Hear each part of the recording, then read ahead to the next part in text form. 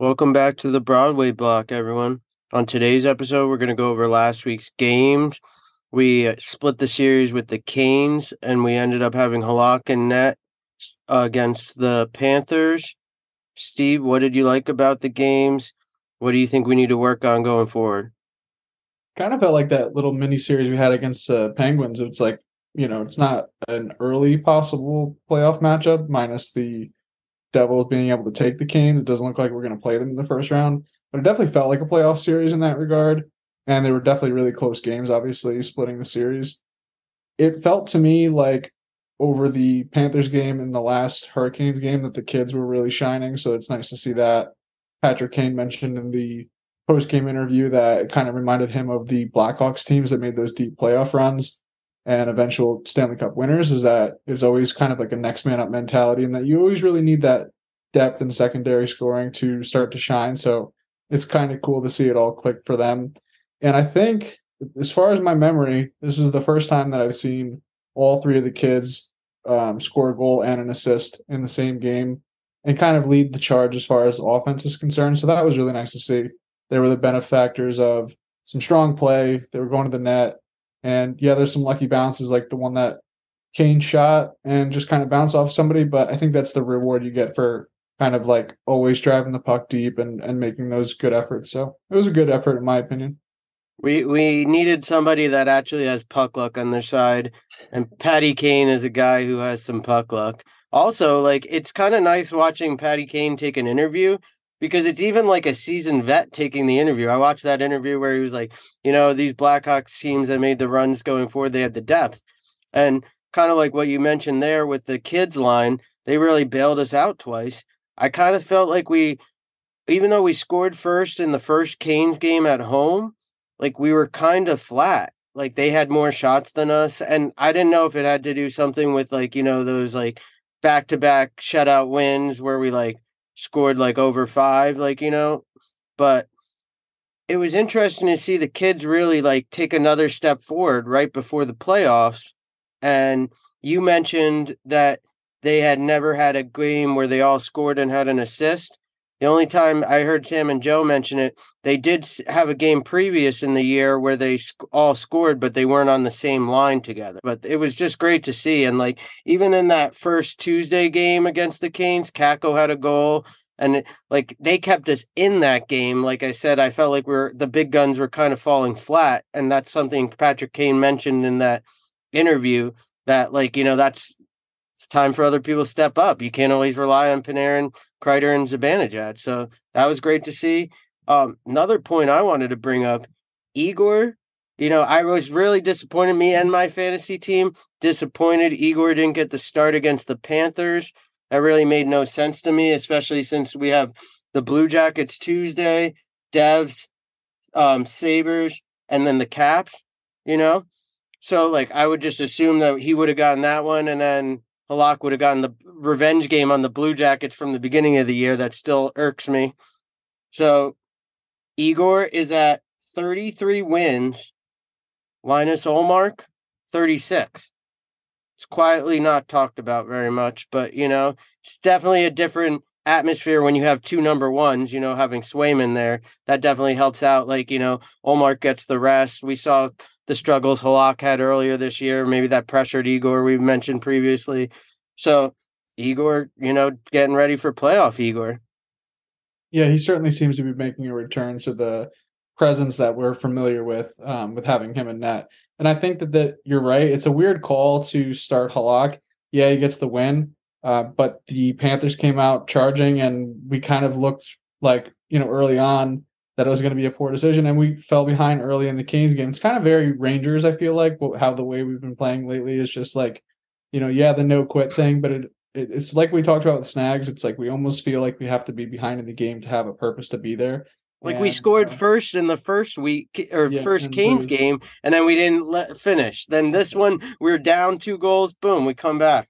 Yeah. And it's always the same, there's always buzzwords, it's always things that you hear on the broadcast, but it's playing a full 60, right? Like we've seen this team have really strong efforts in 45-minute games, but we really haven't seen many of those full 60-minute games. And it kind of, to your point, I think it was a weird call to not play Igor, but Halak certainly needed to, I think, get an appearance because coming down the stretch, there's only 9 games left. How many chances is Halak really going to be in there? And not that you need him warm by playoff time, but God forbid anything terrible happens and we actually need to play him. It would be nice to know that we have somebody that we can. He had the Blue Jackets and the Sabres coming up because it's a back-to-back game from Thursday. Devs, Igor would have gotten it after that. Sabres, Halak would have gotten that game. Caps, Igor, Sunday.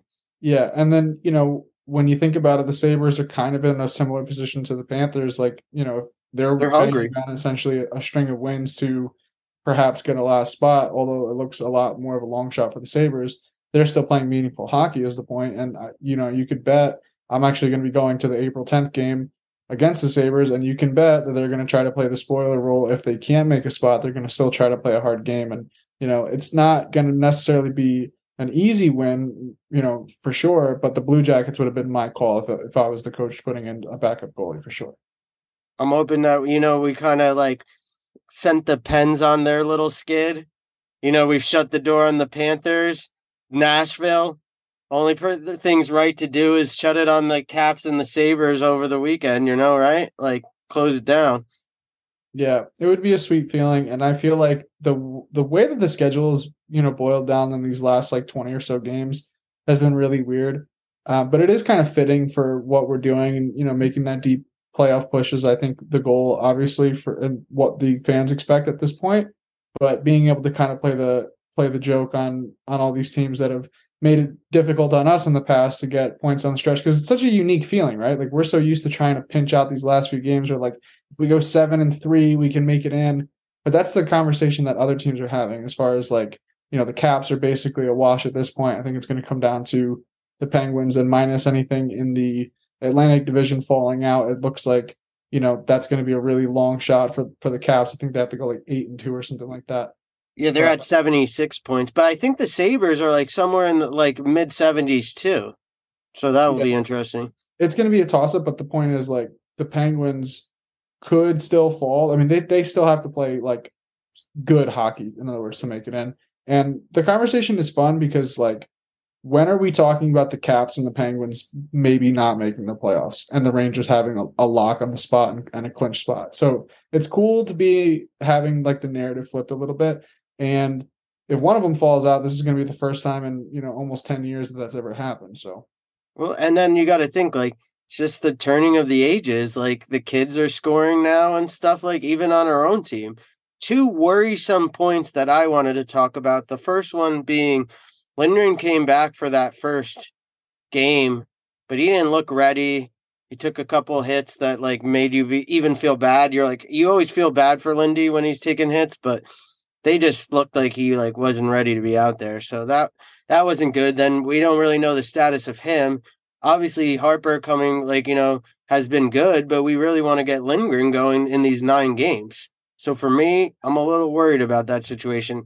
I haven't heard much about him coming back this week, but lots of games on the weekends. So that should be fun and hope that happens. But the other point I wanted to been, how atrocious is the power play? How can you have the names that you have on the power play and, not even get one shot off? Last game we had 1 power play. We didn't even get a shot off. Yeah. I mean, it's funny because the top 2 lines score against the Canes, right? And then Fox is the benefactor of a great pass from Panarin, which it's you have the same lines out there that you do for your top line as you do for the power play, and somehow we're scoring those goals at even strength and not when we have a man advantage. So it's what's the problem? And it certainly seems to be sort of what you said about shooting more. But again, it feels like it's super easy to defend. You just kind of create the little box, you wait for the puck to get to you, and you just chip it down the ice. So it's a weird thing. It almost feels like a perfect time to get up and grab a drink from the fridge because it's not. It's not a fun but experience. I want to be celebrating when I grab my drink from the fridge. But it's something I found interesting that here we are worrying about the power play, and it's face-offs are fine. We're winning them in the offensive zone when we're on the power play, but we're not scoring. And I hate to be, I think of Avery all the time when it's you don't want to be that guy saying, shoot, score, but they're really not. The opportunity's there. Like you said, the 5-on-3 whiff was I'm still like miserable about it. Like, thinking about that worries me going into the playoffs. Like, Sure, 5-on-3, not scoring, that's super upsetting, and it's hard to see that before we go into a long playoff push.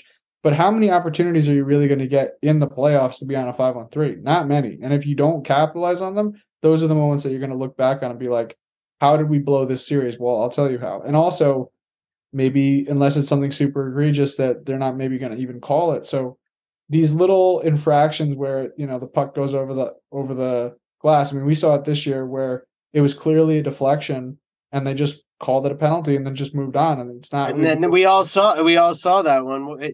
But to your point about the power play, do you think that Gallant is leaving our like first line power play out so long because it's like we look like we have so many opportunities that then those guys are gassed and that's how we get beat? Because I feel like I would like to know the stat on how many goals have we allowed on the power play like this year against us. Like, it's got to be up there, like almost How double many digit. shorthanded goals we've given up? Is that what you're Yeah. saying?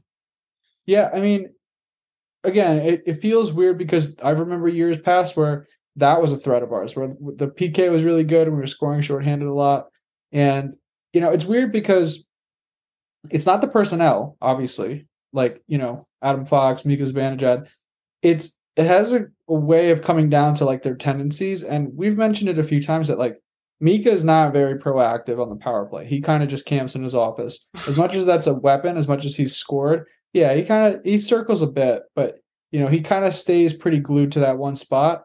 And then Fox is on the blue line, and Skating back and forth, saving the puck. then Panarin kind of like hangs out at the top of the circle for a second, and then he skates back up to the blue line. We saw it result in that goal in Game 7 against the Penguins, where he did that a few times and then just goes, all right, I'm going to shoot it. But it takes so long sometimes for them to even generate an opportunity. And we've said it before that, the puck will get cleared. They'll take 30 seconds just to set up, and they'll go for the same look, and other teams know it's coming. I feel like and it looks so slow. It's just a lot of it's like just their tendencies and what they're looking for and what opportunities they're looking for. And I don't know if a personnel change really does anything without stripping it. And you can't strip it because it was basically the same unit that had. It's like a positional play thing. You want to like move Panarin up and be like, all right, Fox Zibanejad fall into the Panarin side on the left over there, and then boom. Have Kreider maybe like shimmy back and forth a little bit, but I don't know. Yeah. And it's weird because, again, these are guys that have had extreme success. You're talking 52 goals from Kreider, and, Mika's quietly been at like a 40-goal pace basically the entire season. So hit 50. I want him to hit 50 so bad. 50 is probably a long shot at this point, but it's such a weird thing for it to not be such a distinct advantage for us this season for sure. Are you looking forward to going to the Buffalo game? Yeah, it should be fun. I'm probably going to put Tage as an anytime goal scorer because that dude's just on a complete burner. You got to be getting Halak, right? Like you're getting a Halak game. I would love to see Igor, but I'm not going to be picky. Just being in the Garden is going to be a fun time. I hope that you get like one of those 6-goal games or something. Light up the Sabres, shut them down. Yeah, I have a feeling that towards the end of the year we might see some of those, games where we really pour it on. I could also see it going the other way and just kind of us losing sight of what's gotten us to this position. So. Walking into the playoffs instead of skating in, Well, all we can hope for is that they continue to play hard games because, like, you just don't want to be that team that gets steamrolled. I would take a 7-game, tough played series. I just don't want to roll over easy, and I would love if some of these games down the stretch where we're playing the Blue Jackets, we're playing teams that aren't really in the conversation. It would be great to kind of flex a little bit and show that, we're here and we belong. But, just as recent as last night, you're watching Colorado go to the shootout with Arizona. So it's like, this is kind of the fun part of the NHL is that teams that aren't in are going to try to make the conversation difficult for the teams that are, or for the teams that are trying to make a push to it. So we'll see. Also, you saw the difference of like coming out of those 2 back-to-back shutout games with high scoring and then actually playing the Canes, like instead of those Pens and then the I feel like the Canes are like one level above where, the Pens and Nashville are. So like that was great to like get some playoff atmosphere of like real hockey. Yeah, and them and the Bruins put on a great display. Was a really back and forth game, and it certainly feels like it's going to be them at some point. I would obviously hope that the Rangers are able to skate past the Canes. It feels like that's going to be our second round matchup if all things go according to plan. Although that would be a crazy third round series to see those two teams play each other. So, I mean, obviously we're in for a treat regardless. I just can't wait to see what the Devils do when they get into the playoffs because they've kind of, I don't want to say grow on me, but they've kind of proven themselves that they belong where they're at because there was plenty of opportunity for that team to dip lower in the standings. And I think going into the year, even the most diehard Devils fan would not have told you that they're going to be competing for first in the division. I think even the strongest fan out there would be saying like, "Oh, maybe we could squeak into a wild card," but like nobody saw this. I don't care who you are. I don't think anybody saw they would be making a push for the most sought after free agent this year. I don't think anybody saw that they were going to be in the conversation for best team in the Metro, and I don't think anybody saw them in the conversation of like top 5 team in the league. So it's going to be interesting to see what happens come playoff time. And I mean, if they can get some momentum behind them, it's going to be a really, really rough go at Well, I'm really interested to see Hughes because here's the thing, like everybody compares Hughes and Kako, but like they've just had different trajectory. Like Hughes was given the keys to the Ferrari and said, "Here you go." Like Kako's had to work for every minute of ice time he's gotten, and like even the Devils even gave Hughes like a contract when he wasn't even ready for a contract. Like so, they got him power play one time. Like they built the lines around him. So they did the right things with him, like, by having a number one like that. But we'll see. At playoff hockey is so different. I think Hughes is an electric player, so I think he will shine in the playoffs. But I'm hoping if we do see him round one, this is a new Rangers team, new look Rangers team. We talked about it. We've talked about who we want to play, the Canes or the Devils. I think we're going to see them both, to be honest. I think we're going to end up with the Devils, shut them down, then we'll see the Canes. And, most likely we'll see the Bruins, like, unless they cool off. I saw on Sunday they were giving a lot of their players, like, bigger players, like, older ones. Bergeron set out, Marchand, like, just some time. So we'll see if they're rested, if that hurts them, what happens. Yeah, I was reading that too, that there was some nagging injuries. And like it's to be expected. Like, if you have the luxury of benching some of those guys, more power to you. I'd still I think it could go either way. I think that those are guys that would want to play regardless, but they're also guys that would probably, Marchand enjoy. seems like that, but Bergeron seems like, I'll take a night. Like, Yeah. Bergeron has I seen think some. he's only on a 1-year deal anyway. Like, Yeah, he's seen some games, man. And then the other thing is the Devils. You're right. We talked about it in the last episode that they haven't seen this team the way that it currently stands, but they've been really tough for us all season long. We've had games that we're going to have another showing against them coming up, but we've had games that gone to overtime. We've had games that were really close. We've had blowout games on either side, and as recent even as last season, there's been some challenging matchups either home or away. So I would say that, or last year rather, but I would say that at this point, it's pretty even. I would say that earlier in the season when they were on their burner and we were kind of still getting our things together, that it might have favored towards the Devils, but I would say that line is probably a little bit closer to even at this moment. still a lot of hockey to play. Yeah, Still a for lot of sure. hockey to go if you count the playoffs going all the way through. That's all the way to June.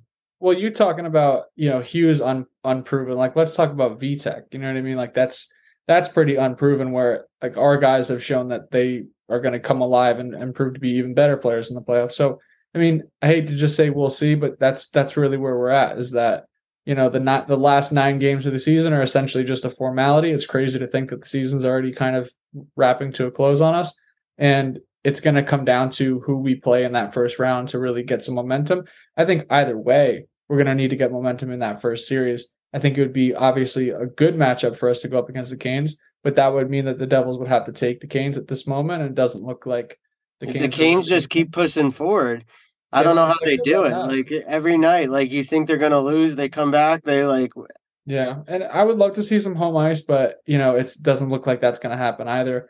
And we'll see if the Penguins, could play the spoiler too, because don't forget, like we're talking about them being gassed out, we're talking about them barely squeaking in or maybe not squeaking in, but that's the thing about that team, man. That core is they still scare really. me. They're talking about the power play before. I think about the Penguins power play. I'm like, we have so many better guys than they do, but their power play just works better. So I'm with you on the like.